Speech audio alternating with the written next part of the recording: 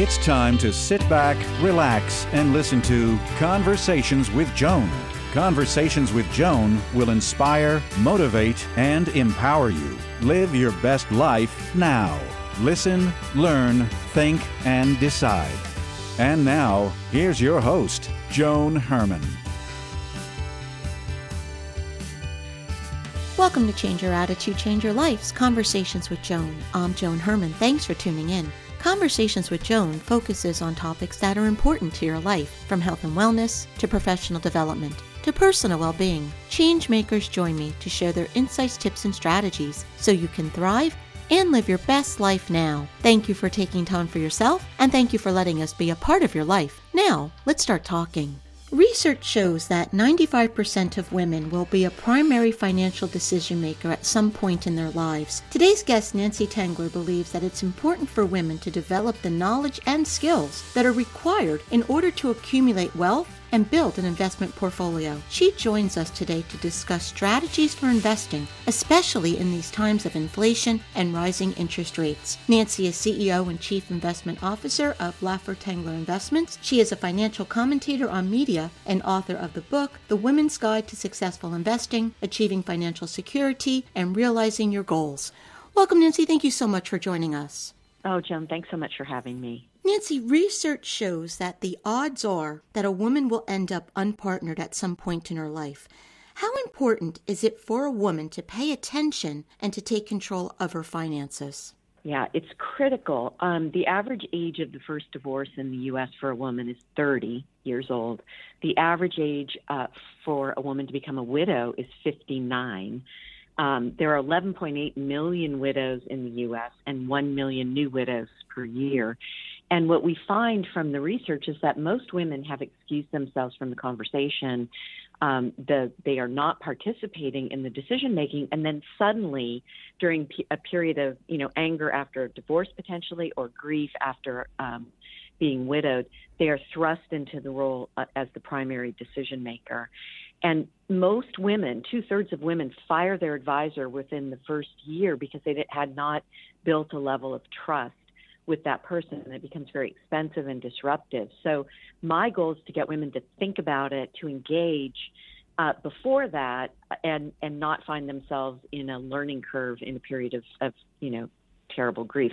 I was 59, by the way, when my husband passed away, and you feel way too young and unprepared for it. So this is my mission. Well, Nancy, yeah. I was 46 when I got divorced, and I had given up my earning power because I was raised that, you go to college and then you get a job, which was pretty much a placeholder until my real life began, which was to be a wife and mother. And so I did that for 17 years, that role. I worked part-time, I did some freelance work, but nothing significant that would have enabled me to retain my earning power. And then when I got divorced, that's when I started this brand. I created 2 companies. And I thought to myself, I need to figure out a way to support myself and my children, because who was going to hire a 46-year-old woman who had been out of the workforce for so long? Right. And that's such an important point, because COVID exacerbated the problem. So when I wrote the book, I described it as 1 million women are still missing from the labor force compared to February of 2020. They stayed home to take care of children and parents. I left the workforce during my peak earning years because my kids were in middle school and high school, and I wanted to be home face to face. And so you're not contributing to your 401k. If you add in the pay gap, there's all sorts of reasons why women should be investing and engaged in the investing process, not the least of which is all the research shows we make better investors than men. Often, I think people say to themselves, I don't have any extra money to save. They think they can't do it. So what do you say to that? I say that that's a false argument, because one of the things you can do now, I made that argument too, by the way, when I was raising my kids.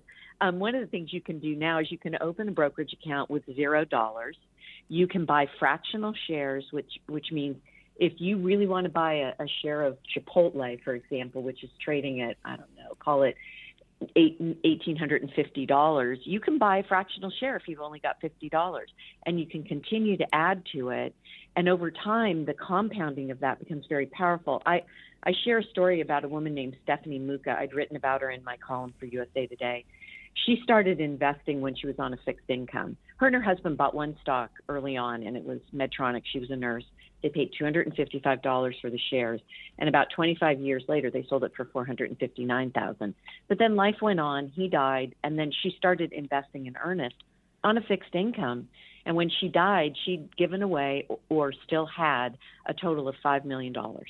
That is within every woman's grasp because she wasn't making much money at all, obviously, in retirement. And yet she was able to accumulate millions. Is the key to be consistent? Yeah. I have 12 intelligent investing rules in the book, and I write about the important things about investing, having a discipline. The first rule is that the biggest risk to women's portfolios is that they don't take enough risk. And so what you hear from the research is that women identify as really good savers, but they think of investing as a sport or gambling when really you are buying the assets of the firm the claim on the assets in the firm when you buy a stock. And so if women use their research skills, and I share some of those, mine, that I've utilized, but the things you do every day as someone who's running the household, you will be able to identify great companies, buy what you know, and then stick with it. And I give a number of examples of stocks I bought that went down a lot, but I held on and where I am today, and I'm happy to share those with you. Mm-hmm. Well, and you keep talking about stocks. In today's economy, is it a good idea to invest in the market, or should we go with something a little safer like a CD or a money market? The reason that you want to own stocks, and there's a chapter on ETFs as well, is that it provides a very good hedge against inflation. And for decades, we didn't have to worry about inflation. But if you're earning 4.5 or 5% in a money market account, you are only generating a return that's about 1% above inflation. Whereas if you look at stocks, the historical return through bull and bear markets for the last 100 years, you earn something closer to 9%. And then I advocate that women look at companies that pay a dividend and a growing dividend because that adds a further hedge against inflation. We launched an ETF, ticker TGLR, that's our flagship product, so that women and those with less amount of money would have access. And the dividend growth in that portfolio is about 9 to 10%. Mm-hmm. That's great if you're using the income if you're using the income and inflation is at, call it 3 to 4. On its way down to 2. So what about someone who isn't very familiar with investing and like we're talking about, this is the $50 that they have and they hear so much about the market and they see those red lines going down and they're afraid. What would you say to that person to help her get started on this journey and to make that investment? So in the book, I write about time in the market, and that's the Stephanie Muka example, versus timing the market. So if you go back over this particular study I pulled out was over the last 27 years, and it was from January 1, 1995 to December 31 of 2022. There were a lot of bear markets in there, including the great financial crisis. Stocks have averaged 8% annually during that period. If you miss the 5 best days, your annual return goes down to 6%. And compounding that 2% difference over time is critical. It's millions of dollars in some cases. And so I give examples in the book about stocks I bought. Starbucks was one I bought in 2007, right before the great crash. It was down when I bought it to $30 a share. It ultimately went down to $7.50 a share. I didn't sell it. I should have added to it, but I didn't sell it. And since that time, even with all of that, where I bought it at 30, it went to 7, my compounded annualized return is 14%. Mm-hmm. And so that's what I'm encouraging women to do, not to women do more research, the research shows, and so they need to trust their research. And if you have the courage during those periods of stress, it has always paid off if you add to names that you have confidence in difficult periods. Think of it as a mm-hmm. high quality company on sale. Just keep buying and close your eyes. Unless you're day trading, don't even pay attention to it. Just keep doing it because overall, in the average, you're going to make out doing better than if you had invested in something else. That's exactly right, Joan. And during the great financial crisis, even though I was a chief investment officer for a large firm in San Francisco, I just didn't open my statements. I just threw them in the drawer. That's why I ended up not buying more Starbucks. Mm-hmm. But you want to buy companies when they're out of favor. I bought Microsoft in 2010, and I just kept adding to it over time. And nobody liked the company back then, but my cumulative return in the stock is 1,570%. But there were years when it did nothing. And so that's, again, what I encourage women to do. If you have an Apple phone or an Apple Watch or an iPad and you love the product and the service and the quality, it makes sense to just continue to add to it over time as you accumulate more savings. Mm-hmm. And so my strategy for women is save to invest, because your earlier question is a good one. Why not just buy CDs? And rates are pretty high now, so wouldn't that be a good solution? And I give examples of here's what would happen if you just put it in a savings account over 25 years. Mm-hmm. Here's how much money you would have, and here's what would happen if you invested in stocks, assuming the generic rate. And what we know from the research is women do better than their male counterparts and just generic stock returns. So you cited your age, and I gave mine. And so if somebody's listening and she's in her 40s or 50s and she is basically starting her life over, she doesn't have a portfolio or she hasn't been saving the way she quote unquote should have, is it too late? Absolutely not. And that was the point of the illustration about Stephanie Muka, because she was in her 60s when she started. Now, full disclosure, she lived to be 102. Mm-hmm. But if you're 40 in your 40s, you've got 20 plus years to retirement. And then women on average live well into their 80s. And I expect that will expand over time. And so if you think about that, that's a 40-year compounding period, worst case. And that's a powerful runway for investing. I tell my clients that retirement, by the way, is 20 years of unemployment. So a lot of people, these target date funds take people out of equities and into bonds when they retire, but there's nothing, you don't need the money right that minute. You need some of it potentially. But that's why I encourage women to continue to take risk. And I give them an example of an asset allocation plan that was developed by three famous investors: Burton Malkiel, Jack Bogle, who was the head of Vanguard, and Jane Bryant Quinn. She took the most aggressive posture and was exposed to equities at 80% with less than 10 years to retirement, and her portfolio just outperformed, thumped the other two men's portfolios, because risk is important to return.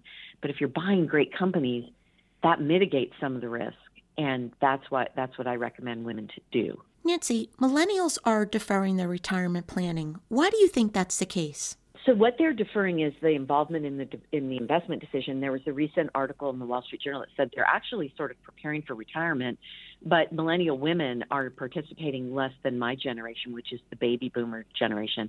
And I think one of the reasons for that is they came of age during a period where their parents, 2007, 2008, where their parents were watching their 401ks melt. I came of age during the period where we went from, defined benefit plans, which was a traditional pension, to defined contribution plans. So we had to own our investment strategy at a young age, and it was also happily during that wonderful bull market of the 1990s, and then we faced the 2000s. So I think baby boomers are accustomed to the gyrations of markets more than the millennials. I have hope that they will engage, as some of them did during COVID, and started. I mean, it was with meme stocks and other things, but that's okay. They were in the markets and they developed an interest, and so I'm hopeful that will change. What advice would you offer to parents to help their kids get started? So we used to sit around the dinner table and talk about companies. I actually got some of my best investing ideas from my kids because they were leading edge on products that I wasn't paying attention to. So that's one way. And then in Arizona, where I live half the time, there's a local chapter of the National Council of Economic Education, and so I speak to a lot of the schools where they teach the stock market games. But you can go on to the website as a parent, the national version, or there probably is one in your state, and they have a lot of materials for educating children on economics, which the average American adult gets a C-, and the average high school student flunks a basic test on economics, but also on stocks. And there's, these kids, I'm just so impressed with the work they do once they're introduced to the concept. And there's national contests, but you can just do it in your own home. How much money would someone who's middle-aged right now need in order to retire in savings? And how much would a younger person, a millennial, need in order to retire? Yeah, so another great question, Joan. The average in the United States is 1 in 10 are saving enough for retirement. And yet, if you read all of the research, everybody expects to retire comfortably and go on vacation, travel globally. The rule of thumb that I think is the best is 10 times your kind of ending salary is a good benchmark for what you need. But I would argue, just in absolute terms, if you were retiring today, $2 million is okay, but you probably need something closer to 3. And the best way to be saving for retirement as you get closer is to put all of your retirement savings into a Roth 401k if you have that option, or a Roth IRA, because the biggest expense for retirees is not health care, it's taxes. Mm-hmm. And so if you can pull money out of a Roth for an emergency, that becomes a very tax-efficient way to solve your problems. But if you're in your 40s, 50s, and 60s, you should be maximizing every opportunity for savings for retirement because we don't know what's going to come ahead. Mm-hmm. And there were a lot of people who retired in the low interest rate environment, 2008 through 2021, that assumed a certain assumption for the fixed income portion of their portfolio, which they were unable to attain. And so many went back to work. And that's not the objective of retirement. I think more is always better for longer. So we have listeners right now that are gasping because maybe they're making under $100,000 a year. They still have a mortgage on their home. They're barely able to put food on the table with the rising costs. And they're saying $2 million. I can't do that. What would you say to that person? Well, I would say that I grew up in that home where we went paycheck to paycheck. My mom worked 2 jobs. I started working when I was 12. I get it, and I'm absolutely not minimizing it. I would say you save what you can, and you do what we talked about earlier. You open an account. You engage your children in the conversation. You buy fractional shares. And over time, again, back to the Stephanie Muka example, she was investing on a fixed income. Her peak earnings were something like $15,000 a year. So that fixed income was not much. But I have another example of a guy who served as a janitor. And he was famous for wearing this corduroy coat in Connecticut during the winter that he had fastened with safety pins. But he kept putting money into blue chip stocks. And when he died in his early 80s, he had $8 million.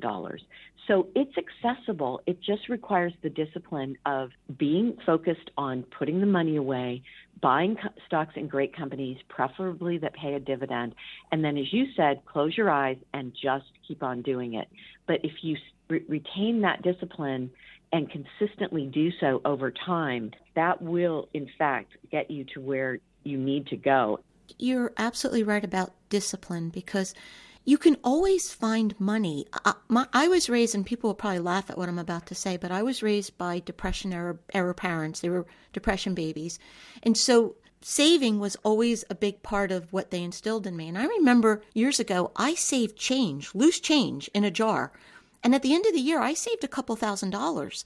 So if you start looking at expenses like what do you spend on a coffee that you buy, or what money are you just throwing away? If you start to accumulate those little odds and end dollars, they really add up. And like you said, you just keep putting that money into investing and you will hit your goals. That is such wise advice, Joan. I had the same upbringing, and but my mom was single, and so she paid off her home. She saved a lot of money. Sadly, she didn't invest any of it. Had she probably would have had $1.5 million, but she also had a government pension and Social Security. Pensions don't really exist outside of the public sector anymore, so we're more and more responsible. And as you say, loose change can generate thousands of dollars. I can't tell you, and I do talk about it again in the book, how much money I wasted just because I thought, well, what's the use of saving $100? Mm-hmm. I'll just go, buy the kids more sports equipment, whatever it was. And yet I knew that from a young age. And what kind of hit me upside the head was I reread a book, A Tree Grows in Brooklyn. And Francie's grandmother just says, it's a penny a day. And they would put it in a tin can. And eventually you'll have enough money. And I was like, yeah, what a fool I've been. And so I'm not saying live a Spartan lifestyle, but Do you need a venti $9 latte every day? Maybe not. Mm-hmm. I agree. Maybe not. Maybe you go to a grande and save $5 a day. That's $25 a week. That's $100 a month, which you can invest. With what we're seeing in the economy today, should we be nervous about it, or should we be looking at it as an opportunity? It's definitely an opportunity in my view. I've been doing this for 40 years. Just got to keep your head down and stay focused on what your end goal is. And there's really only one way to get there, and that is through investing. And so that's what I want to encourage women to have the confidence once they do the research and they do more research. And it might just be anecdotal. It may be what you love, products you buy for your kids. I mean, if I'd have bought Costco when I was making those Costco runs, I would have been retired at a very young age. The book is The Woman's Guide to Successful Investing, Achieving Financial Security, and Realizing Your Goals. Nancy, where can our listeners go to get more information about you and your work? So I have a website that we're sort of currently under construction, nancytengler.com. Our company website also has all my commentaries for anyone that's interested, and that's laffertengler.com. Nancy, thank you so much for joining us. You have provided a wealth of information that can really change lives. So I'm so happy that you were here to share this with us. Thank you so much for having me, Joan. Thank you for joining us. I hope you found the show informative. At Change Your Attitude, Change Your Life, we believe that knowledge is power. Take what you've learned, apply it, and live your best life now. Remember that the information provided is the opinion of our guest and should never replace the advice of a professional who knows your personal situation. If you'd like more information, visit our website, CYACYL.com. That stands for Change Your Attitude, Change Your Life. While on our site, listen to past shows on demand, read the digital magazine, sign up for our mailing list, and be sure to follow the show on social media. Until next time, this is Joan Herman. Thanks for tuning in.